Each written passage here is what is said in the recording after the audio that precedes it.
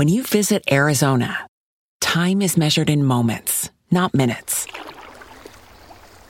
Like the moment your work stress disappears as you kayak through the canyons. Or the moment you discover the life-changing effects of prickly pear chocolate. But nothing beats the moment you see the Grand Canyon for the very first time. Visit a new state of mind. Learn more at hereyouareaz.com. Okay, Sunday night. Sorry about that, Bob. Here we go. Oh my gosh. Well, we started talking about. We're not at Noah. Wait a minute.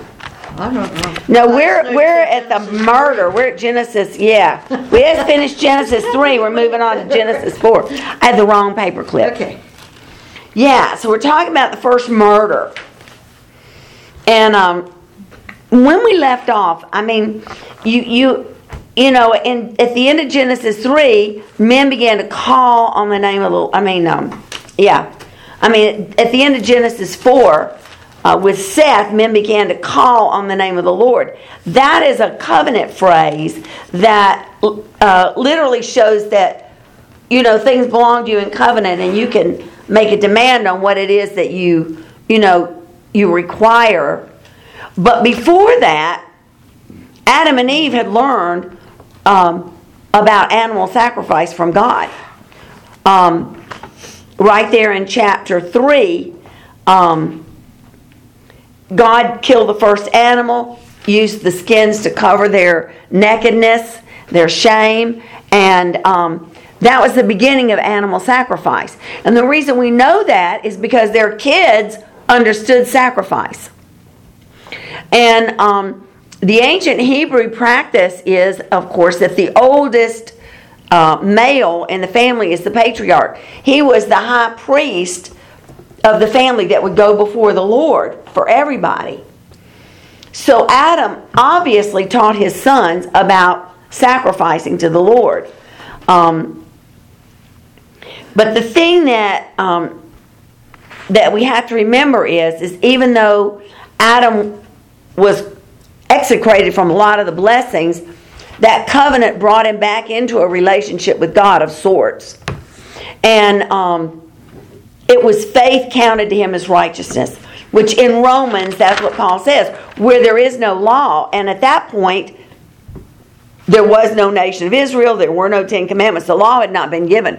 So it was the faith of man that God counted as righteousness. The same with Abraham. And the same with us, because we're under grace, not under the law. It's faith. And Hebrews defines that as believing that He is, and that He's the rewarder of those that diligently seek Him. So when you come to God, you understand that there is a blessing that flows when you come through that blood, from that sacrifice. So at the end of that chapter, Adam had just learned about blood sacrifice. And pass it on to his kids, because the very next scene, you see there is a sacrifice going on. And I wonder if Adam was the high priest at that point, the acting high priest in the family. I would think he was the patriarch of the family at that point. But, who's to say? And I wonder, you never hear about Adam and Eve's reaction, other than they were overjoyed when they had another son. You never hear about their agony in this and their trials at all. You don't hear any more about Adam and Eve.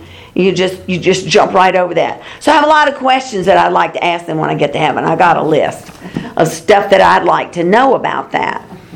But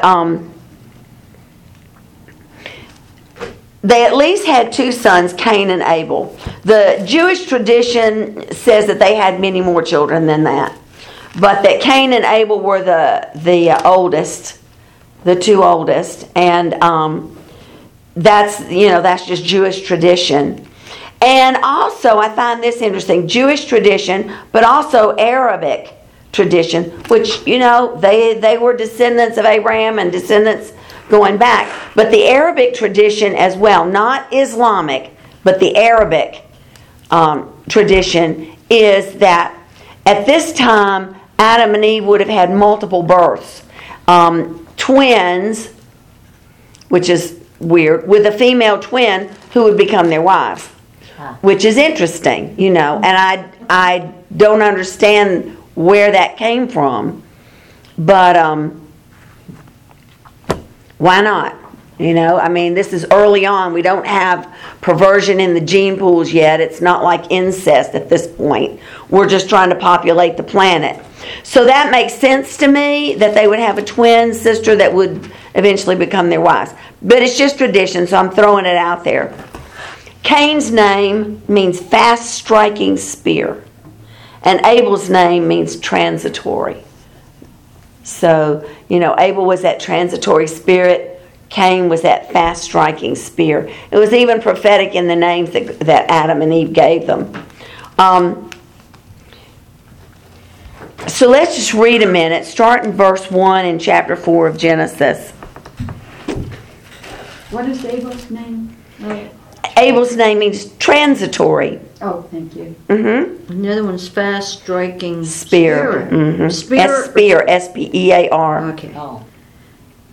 Fast striking spear. Kind of interesting. That's good because I have in here for Seth is appointed, and I have like a lot of the names there from chapter 5, but I never had Cain and Abel. Huh. And there they are. And it's so prophetic in their names, isn't it? Yeah. It would have been Cain is the way it would have been pronounced, and Habel. So Cain is fast-striking spirit, Habel is transitory. Just really interesting prophecy there. So verse 1, Adam knew his wife Eve, and she conceived and bare Cain, and said, I've gotten a man from the Lord. And she again bare his brother Abel, and Abel was a keeper of sheep, but Cain was a tiller of the ground. In process of time, it came to pass that Cain brought of the fruit of the ground an offering to the Lord, and Abel also brought of the first fruits, the firstlings, of his flock and of the fat thereof. And the Lord had respect unto Abel and to his offering. When it was talking about that in the process of time, I ran across this comment that I thought was interesting. It doesn't mean that over time they finally offered a sacrifice, but in the process of time, it literally meant that during the process of, like husbandry and agriculture, there's a process in time. And at the certain point of this process in time, the sacrifice would have been brought. And a lot of Jewish scholars think that it was probably the end of the year, harvest time. And we say end of the year. These are notes here, but really harvest time is the beginning of the year for the Jewish people, because we just had the Jewish New Year on October 2nd. That's cool too. If you guys get a chance, look up in the Targum a prophecy about the Jewish year 5777. It was 1,200-year-old prophecy. I meant to bring it, but it is so accurate, about what's going on now even with the dates. But if you think of it, look in the Targum prophecies of the year 5777. Just type that in and see what comes up. It was pretty cool when I read it, and I can't remember the name of the man who wrote it, but I had it printed. I thought I'll bring it, and then don't you know I forgot it. Okay, but anyway, that was neither here nor there. But it believed that it was the season that everything was gathered, the harvest, so that there would have been ample reason to make an offering in thanksgiving to God. And so Cain brought of the fruit of the ground. The Jewish writers, Jonathan and Jarkey, believed that he brought what was left of the fruit of the ground, like flaxseed and things like that. And the general idea is that he had no awe for the majesty of God. There was no awe in his mind for the majesty of God. My thought is this: if Adam learned about animal sacrifice and the covering of sin, the covering of your shame and guilt, he would have taught that to his boys. So, was it Cain's heart attitude, or was it the offering that he brought? There are some translations that say that Cain brought of the fruit of the ground, and then after ground is the phrase which God had cursed. It's not in all translations. I don't have any translations that have that. What is the verse 3, where it says, "And Cain brought of the fruit of the ground an offering unto the Lord." After the word ground, there are several translations that have which God had cursed. Mine just says Cain presented some of his crops as a gift to the Lord. Okay. Well, Doesn't say. yeah, the Catholic Bibles keep which God had cursed in it. And some of the Jewish scriptures, but not all of the Jewish translations, which God had cursed, which kind of makes sense, So he, in other words, was presenting a product of his own toil, the work of his own hands. This is what I've done, and I'm bringing you a little something to say thank you for, helping me out with that. But there was no awe in Cain for the majesty of God, none whatsoever. So Abel, the soil, wasn't the soil cursed? Yes, it was cursed. And Cain brought... But not the animals. No, the animals weren't. Well, in a sense, they all fell under the curse because everything is made of dirt. Yeah, okay. Okay. So it's directly cursed. The ground was directly cursed. And God spoke a curse over the ground. He didn't speak a curse over the animals. In fact, he recognized animals as being innocent blood. Innocent blood. But my notes say which God had cursed. Do your notes say that? Mm-hmm. And that's in a lot of translations. And I think that's kind of an important phrase, actually, because that tells you a little bit more about Cain's heart. And I know Adam would have taught him about blood sacrifice. And you just mentioned another important word. It's by the toil. And the toil itself is a curse rather than the blessing and favor of the Lord. That's right. Good point. It is. The toil itself is a curse. That is exactly right. God pronounced that over Adam. Yes. So, nothing about that sacrifice was right. From his heart, whether he was just bringing the tail end or just from his crops or whatever, the presentation of what he brought to the Lord was not acceptable to God. Abel brought of the firstlings of his flock and of the fat, meaning it would have been the best lamb, the fattest lamb, the most free of defects and blemishes, and it would have been a young lamb, not an old guy that's running out of steam. You're not going to drag in a lamb that's on its last legs, but a young one, that's absolutely perfect and without defect. And of course, that's a type and a shadow of God's lamb, slain from the foundations of the world. So, that in itself is a slap in the face of Jesus for Cain to have brought vegetables. So, but God's a discerner of the heart. And he looked at those sacrifices and he had respect for Abel's sacrifice. The word respect there means he gazed on that sacrifice with compassion. He had compassion toward Abel and his sacrifice. He looked on it with compassion. And if it is a type and a shadow of his own son, wouldn't it be so that he would look on the shedding of the blood of a firstling of the sheep with compassion? And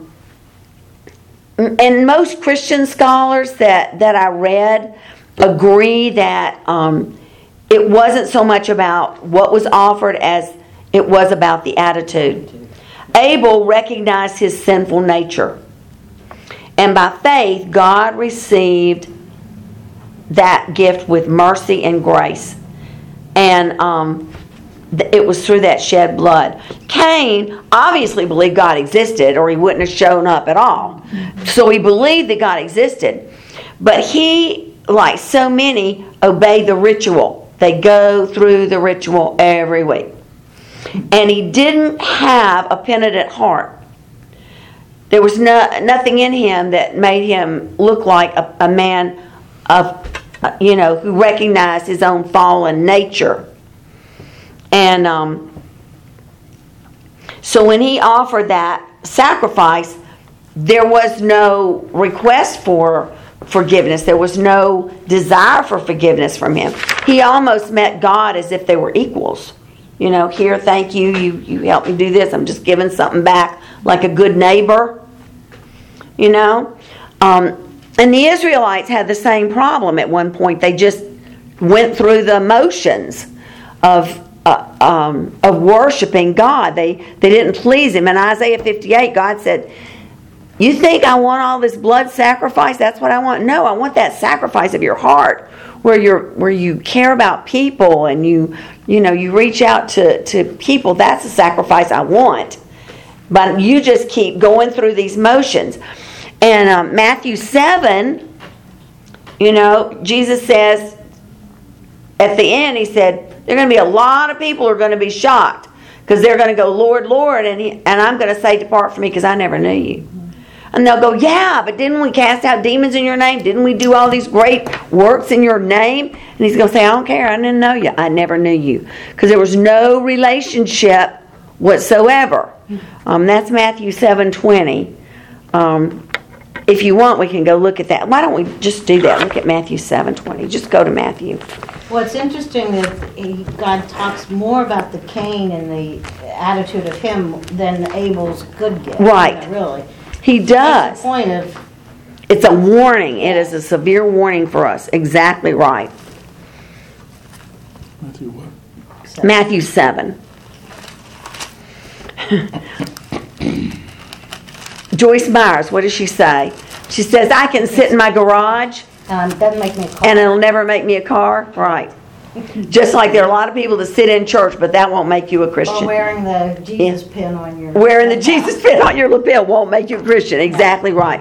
There's a heart that has to be transformed and changed. You have to give your life to Him. You have to relinquish and receive Him, before anything you do is looked on. Yeah. The other thing is, she said, underlining your Bible in spots and writing in the pages doesn't actually make you a Christian. Just That's because true. you underline Yeah. everything. It's true. I think of that every It's time the I heart with which you underline it. Yes. It's the hunger that you have in your spirit. Some people underline so they can beat people over the head with it. Right. But when you're underlining because there's food there for you, that's a different Yes. heart attitude. And she's right about that. I had the hardest time with that because I've been taught never to write in a book. Yeah. And I got around to all these Christians that were writing that. You're writing in your Bible. Desecrating The roof is going to fall in. Oh, no. That's how I used to believe. Yeah. Yeah. You don't desecrate the Bible by writing on the page. You keep it like pristine and pure, and you Nobody's never words in write. there but God's. Huh? But like 15 years ago. Oh, you finally broke the Started pens and writing. pencils out. Yeah. Yeah. And I think it is. It's there's that desperate need for whatever God has in the book. But you're right. You're exactly right about that. Well, look at verse 21 here. Because Jesus is talking about this very thing. See, both of these guys were there offering sacrifices. They both knew they needed to be there. Abel had this humble heart before the Lord. Cain was jumping through hoops. And Jesus says, "Not everyone that says to me, 'Lord, Lord,' will enter into the kingdom of heaven, but he that does the will of my Father which is in heaven." And you know what the will of God is? It's to love Him. That's the work. That's what we're called to do, is to love Him. That's the work. Many will say to me in that day, Lord, Lord, have we not prophesied in your name, and in your name cast out demons, and in your name done many wonderful works? And then I will profess to them, I never knew you. Depart from me, you that work iniquity. And that's exactly where Cain was. You know, Cain just thought, well, I've offered the sacrifice, he better well accept it. You know, I'm here, aren't I? I've done what I'm supposed to do. I jumped through that hoop. But it fell short of what God expected. So that made Cain mad. It really ticked him off. My question is this is what I wrote down. Who is he mad at? I mean, you know, was he mad at God for refusing his offering? Was he ticked at Abel, whose sacrifice was accepted when his wasn't? Because I know he wasn't ticked off at himself. The anger wasn't there. So where did the anger go? I know he took it out on Abel, but you just think, so who was he mad at? I mean, what did Abel do to him? Nothing. And I love the way John Gill describes his attitude. He says, the briskness and cheerfulness of his countenance went off, and he looked dejected. Instead of lifting his face toward heaven, he looked to the earth. He looked churlish and morose and sullen, ill-natured, full of malice and revenge, as if he was studying which way to vent his rage. Isn't that a great description? I just have to say something. Talking about writing on your Bible. Yeah. I could jump for joy when I look at these pages and the notes. Because that's life. It is life. That's bringing the scriptures to my life. Yes. And to your life that you teach others. Yes. And everyone, when you write these notes, this is what becomes the living word. That's it. Wow. And you apply it to yourself and to those around you where you can. That's it. Where you And can, just exactly right. That makes it being here tonight worthwhile. Just Thank you, getting Jesus. that. Yeah. To get the full understanding of what it means to have the right heart. Yeah. The right heart. I'm sorry for crying, but No. it's just When it hits oh my you, gosh, it hits it's you. just touching me so hard right now. Thank what you, this Lord. means Yeah. to your life. Yes. And when I think back when I, pure and pristine pages, Yeah. and what I was going through, and someone asked, could I just write this little note? Could I just mark this scripture for you? And at first I wasn't sure. Yeah. And then I said, yes, you can. Yes, you may. And after that, it was just opening up like a the dam. floodgate Wow. for writing. Like the dam broke. And every page that I look where there's something marked or stored or a note or an explanation or a definition, it's like it just It is. gives you the rhema. It does. It's that seed that gets planted and then just explodes. And I know everyone inside. around this table feels Yes. the same way. Yeah, we do. And that's why we're here Sunday evening. That's it. That's exactly why we're here. Because we're hungry. We're desperate. You know, you don't have to be a miserable, unhappy person with great problems on your shoulders to be desperate for God. You No. just, you just Sometimes you just need to starving. put more life into things. You do. Things may be just going, okay, or Yeah. you're getting by and all, but you don't have to be in the bottom of the pit. That's right. You could just be like treading water somewhere, and That's then all of it. a sudden you get the life and the joy in it. The Yeah. abundant life. It is. That's what he promised, abundant life. Yeah. So, it's beautifully said, Tina. Thank you. Yes, thank you. Thank you for just reminding us of that. It does takes my breath away. When you think about it like that. It is. And when you open and you go back, it's almost like you're home. You open it up and you get on those old familiar pages, and it's a little bit like coming home to a comfortable place. I lost a Bible once. That's hard. I was in flight, and there was an airline crash imminently right before we landed. Wow. And there was chaos in the airport, and so my Bible that I had all these wonderful markings in was gone, and I was like, my whole suitcase was gone. But I mean, the biggest thing was my Bible was gone. Yes. And all those notes that Yeah. had brought that Bible alive to me, and I just mourned that. And then the Lord told me, I will give you new revelation with those scriptures. That's awesome. that as I Yeah. saw that scripture again, I wouldn't go back to necessarily what he told me at the time, although that was precious to me. Right. But he was saying, there's plenty of room to write new revelation. Isn't that true? Yeah. Because every time you get a revelation, every time you get a new understanding, then you can go back to Genesis 1 and every verse has a different context because of the new understanding you have. You're right. Mm-hmm. So so you get that new revelation. I'm sitting here thinking, oh my gosh, what if I I don't know if I could lose it. It just kind of gets you. Mm-hmm. A couple, not last year, but the year before Christmas, and it's pretty pristine because I have my King James version. Yeah. And sometimes I will bring that. I bring that on Monday. Yeah. But here I am again, starting again. Back, and it's so now I understand that if anything happens, you still have plenty of room to write revelation. Write new revelation. Yeah, there's never an end, is there? We'll never know the depths of God. But it's so much fun. It's like a treasure hunt. But yeah, every time you get a new revelation, then all Scripture changes. It just always does. It can never stay the same because you're not the same. Mm-hmm. That's just amazing to me. God, you are so awesome. You are so awesome. Thank you, Father. Wow. Isn't that great? And this is cool to me too. As mean and nasty as Cain was, with a fallen face and all that anger and all that rage, and all God has for him is just pure raw love. Pure raw love. And so what does he do? I mean, he could have come to Cain and said, straighten up, which in a way he did, but he came in a really tender way. Look at Genesis 4, verse 6.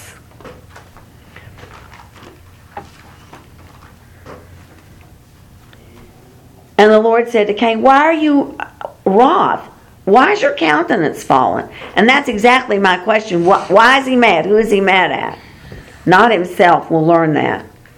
If you do well, will you not be accepted?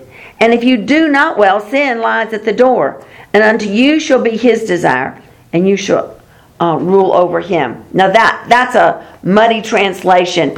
I love what the Amplified says. It says, if you do well, will you not be accepted? And if you do not do well, sin crouches at your door. It has a desire for you, but you must master it. And that goes back to, just leave your fingers there and go to Romans 6. Romans 6.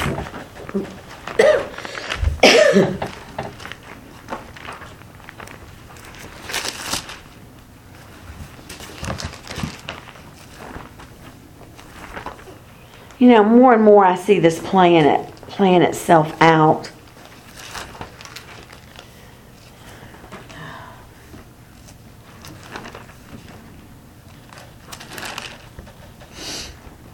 And it sounds like Paul's almost saying the same thing here that God said to Cain. But look at verse 16. He says, know you not that to whom you yield yourselves servants to obey, his servant you are, to whom you obey, whether of sin unto death, or of disobedience unto righteousness, or of obedience unto righteousness. So basically the question is, just like it was to Adam, whose voice are you going to listen to? If you listen to God's voice, you're not going to eat of that fruit. But if you listen to Satan's voice, you're going to bow your knee and he's going to become your master. Because you bowed your knee and allowed him to become your master. So God's trying to stop him. He says, you have to master this, or it will master you, is basically what he's saying. If you do well, you're going to master sin crouching at the door. But if you don't do well, sin crouching at the door will become your master. And it's always been that way. And that's the question, whose voice do you listen to? Whose voice do you listen to? Well, he listened to Satan and bowed his knee and killed his brother. And it was because of the condition of his heart. Whose voice did he listen to and obey? And it's the same sin, pride of life, lust of the eyes, and lust of the flesh. He wanted to be accepted like Abel. He didn't He didn't want to be rejected. He wanted to be better than Abel. He wanted to be, and because his name is first, you wonder if he's the big brother and Abel's the little brother, Cain and Abel. It doesn't say. Well, it does. It says they had Cain first and then Abel. So Abel's the baby brother, and maybe that galled him because Abel was the favorite in God's eye and he wasn't. Little brother was the favorite. You have no idea. But it's all still pride of life. I will do what I want when I want. Lust of the eyes and lust of the flesh.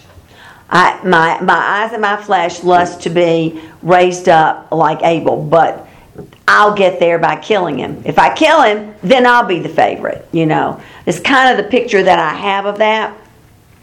Now back to Genesis, verses 9 and 10. This is cool. We're going back to old science here in a minute. So anyway, God has spoken to him. He said, look, you can't let this master you. He warned him. And still Abel killed his brother. Look at verse 8 in Genesis 4. And Cain talked with Abel his brother, and it came to pass when they were in the field that Cain rose up against Abel his brother and slew him. And God said to Cain, Where's Abel your brother? And he said, I know not. Am I my brother's keeper? Boy, there's the first lie right out of his mouth. And you remember what Paul says, Satan is a liar. And Jesus says all those that follow Satan as a liar are children are liars. His children are liars. And there it is, the first lie right out of his mouth. I don't know where he is. Am I his keeper? And you know what else I find interesting about that? He is so in your face with God. Flippant and in your face with that. Not the awesome creator of the universe God. But it's like, what's it to you? And he said, what have you done? The voice of your brother's blood cries to me from the ground. Back to some old science. I don't know if you remember the NASA experiments that they did some years ago, where we were studying light actually, and how everything gives off light. Everything communicates with everything else. It's all connected, and so NASA would take people and put them in a room and isolate them, and take white blood cells from inside their mouth. And they would take those cells and put them in another room in petri dishes, and they would study the light that would come off of the cells. That would be reflected off of the cells, and the person disconnected from those cells in another room was shown video clips of different things. Some made you happy, some made you sad, some made you scared, some made you angry. And what they were finding is that the emotions of the person completely disconnected from the cells would show up in the light patterns that were reflected from these cells that were in another room. That if the person was angry or fearful or upset, or resentful, the cells would darken. The light would darken. And it would be chaotic in its emissions. Where a person, when they were feeling love and happiness and everything, the cells would brighten up, the light would get whiter that was emitted from those cells, and then it would be released in an orderly fashion. Which says to me that life is in the blood. And that when God says, Adam's blood was speaking to me from the ground, it was, because God is light. And the light coming from that blood was chaotic and dark and fearful. And God says, His blood is speaking to me from the ground. And I'm thinking, wow, that's a powerful thought, that even science supports what God said. It wasn't just God knowing something, but the very blood of Abel was speaking to God, from the ground. Which is also cool because the blood of Jesus in heaven on the heavenly throne, there's no death up there. Those cells are all alive. So they continually speak to God about our righteousness and about our forgiveness, which I think is cool as well. But that God would say, His blood is speaking to me from the ground. In other words, that blood declared the person's motions and what they were experiencing. In the Targum, one of the authors writes, the voice was of many seeds of Abel's generations that would never be born. And I think there's another voice, as well. But it's pretty cool, when you think about it. So unlike Adam and Eve, who were actually alarmed by their sin, when they realized they were naked, they were alarmed. They tried to cover their sin. They were shameful and guilt-ridden, and they covered themselves and they hid in the bushes because of an awesome God. They had the wrong idea, but still they were awestruck by a creative God, all-powerful God. Cain had absolutely no care for what he had done. If you look at his attitude, when I went back and really started to study this, I'm going, the chutzpah of this guy. He had no sense of remorse or sorrow for his poor sacrifice or for the death of his brother. There was absolutely none. In fact, I imagine he felt quite justified by what he had done. Because he's going, my brother's keeper, I don't have anything in that, And God told him, He said, I know what you did. But it still didn't matter to him. He never fell down before God and cried out for mercy. It's not there. It is not there. There's a lot of whining and complaining, but there is no remorse in this man. Zero remorse. So God judged him. And it fell hard on Cain. But God's heart was always merciful, even in the judgment. Cain could have had it a whole lot worse. Let's go back to Genesis now and just read a little bit here. I want to get 2 words out. We're doing good. It's just 5 till 6. All right. Verse 11. And now you're cursed from the earth, which has opened up her mouth to receive your brother's blood from your hand. And when you till the ground, it will not henceforth yield to you her strength. A fugitive and a vagabond shall you be in the earth. So, the earth, because of Abel's blood on that ground, the ground closed up to the hand of Cain. Cain's whole livelihood was agriculture. And now God says, because the blood of your brother is on that ground is closed to you. It will not produce for you. You are execrated. The curse there is the word that means execrate. When you and I are blessed, we are consecrated. Con means together with. The flow of the blessing is with us, together with us. But when we are under the curse, we are execrated. The flow, we are outside. Ex means out. We are outside of the flow of the blessings of God. So he was saying, Cain, you are outside of the flow of the blessings of the ground. It'll produce for somebody else, but it is closed to you. You will never be able to earn a livelihood that way. And then he said, you're going to be 2 things. You're going to be a fugitive and a vagabond. 2 interesting words. The word fugitive, nuah, means you're going to be wandering continuously, moving from place to place, shaken like leaves on a tree. The Bible says homeless wanderer. Homeless wanderer. Great way to put it. And the funny thing is because English, to me, a fugitive is somebody who's on the run all the time. Mm-hmm. Well, they're absolutely reversed here.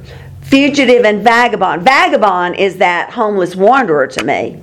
But when you look up the meaning of the words, they're just reversed.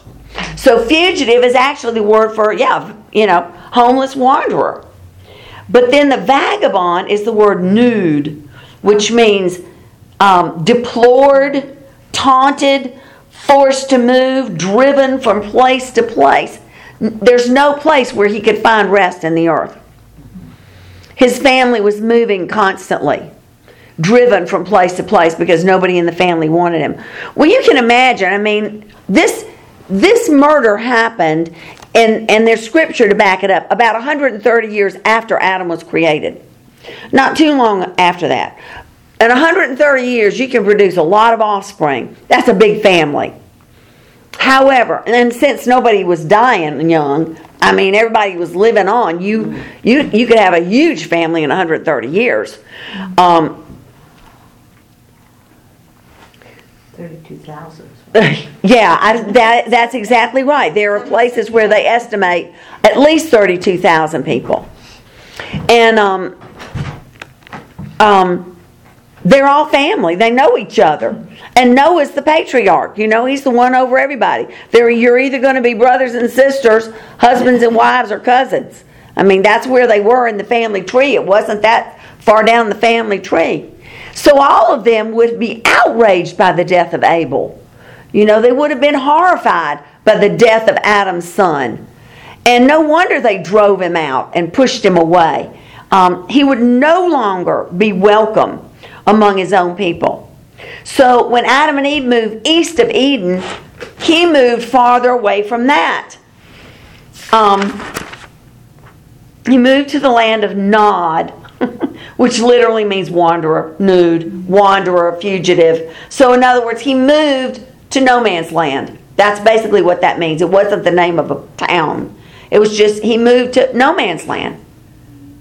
And he just had to eke out a living the best way he can. So after God pronounced the judgment, Cain, instead of falling on his face and saying, "Forgive me, Lord, is there any way, that I can get back in your good graces?" No, he starts to whine. Yeah. And look at what he says. Go back to verses 13 now. And Cain said to the Lord, "My punishment is greater than I can bear." He's worried about his punishment when he murdered his brother. What kind of punishment was murder, "Behold, you have driven me out this day from the face of the earth. From your face shall I be hid. And I will be a fugitive and a vagabond in the earth. And it'll come to pass that everyone that finds me shall slay me." Well, I imagine everybody in the family would like to, beat him to death. Who wouldn't for killing innocent Abel? But look at his whines. The first one is, he says, "I'm being banished from the ground. I can't, make a living anymore. And I'm being banished from the very people that's my family. I'm going to be driven from place to place. I won't be accepted anywhere." And then this interesting thing, "I'll be away from your face." Now, he's not talking here about being losing contact with the Lord or breaking a relationship. "I'll no longer be able to come into your presence." The face of the Lord represents blessings. He says, "I will no longer have any of your blessings." That's what he's saying there. And God's going, "You got that right, son." But he wasn't whining that he was going to miss God. "Oh, I'm going to miss being in your presence." No. He was complaining because in the face of the God is where the blessings are. And he said, "I'll no longer have any of those blessings going my way." And God didn't deny it. He said, "Yep, that's about right." And then he said, "Now everybody that meets me is going to want to kill me." And he was afraid of his own death, even though he didn't have any care about his brother's death. He still had no remorse, no sorrow whatsoever about killing Abel, but he's afraid for his own death. What an attitude, You go, "Oh, my goodness."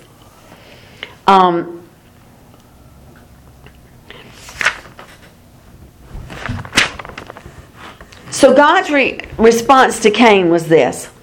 Well, let's just read it, and then we'll talk about it.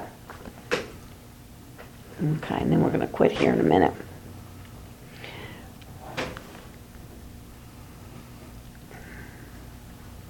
Verse 15. And the Lord said to him, "Therefore, whoever slays Cain..." wait a minute. Let's see. No, yeah, who slays me? Yeah, and the Lord said to him, "Therefore, whoever slays Cain, vengeance will be taken upon him sevenfold." And the Lord set a mark on Cain, lest any finding him should kill him. And Cain went out from the presence of the Lord and dwelt in the land of Nod. That's Nud. Same word again for fugitive. No man's land. East of Eden. So Cain's life began again. But now he's without the favor of God, without his livelihood, and without family. None of the family. They drive him from place to place. He's not welcome anywhere. And he just roams. So the only blessing that he got out of that was God says, no, nobody's going to kill you. Because God hates murder. That's just it. We're all made in his image. And murder is absolutely horrific in God's eyes. So God says, no, I'm going to put a mark on you. Oath is the word there. Some kind of evidence or a sign to let others know not to take his life. Now this was kind of interesting. One Hebrew commentator said it could have been a mark that dealt with his appearance that made people dread and avoid him.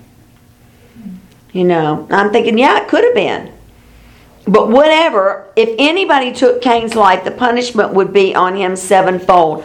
Targum explains it like this, and it makes much better sense, because when you get down to his relative, Enoch, Lamech, you'll see, Lamech says, I get the same promise that my granddad got, but 7 times greater. So it was anybody that kills you, Cain, will pay the cost for that death for 7 generations. Not just sevenfold, but 7 generations will pay for your death. If anybody does that, the curse will hit them for 7 generations.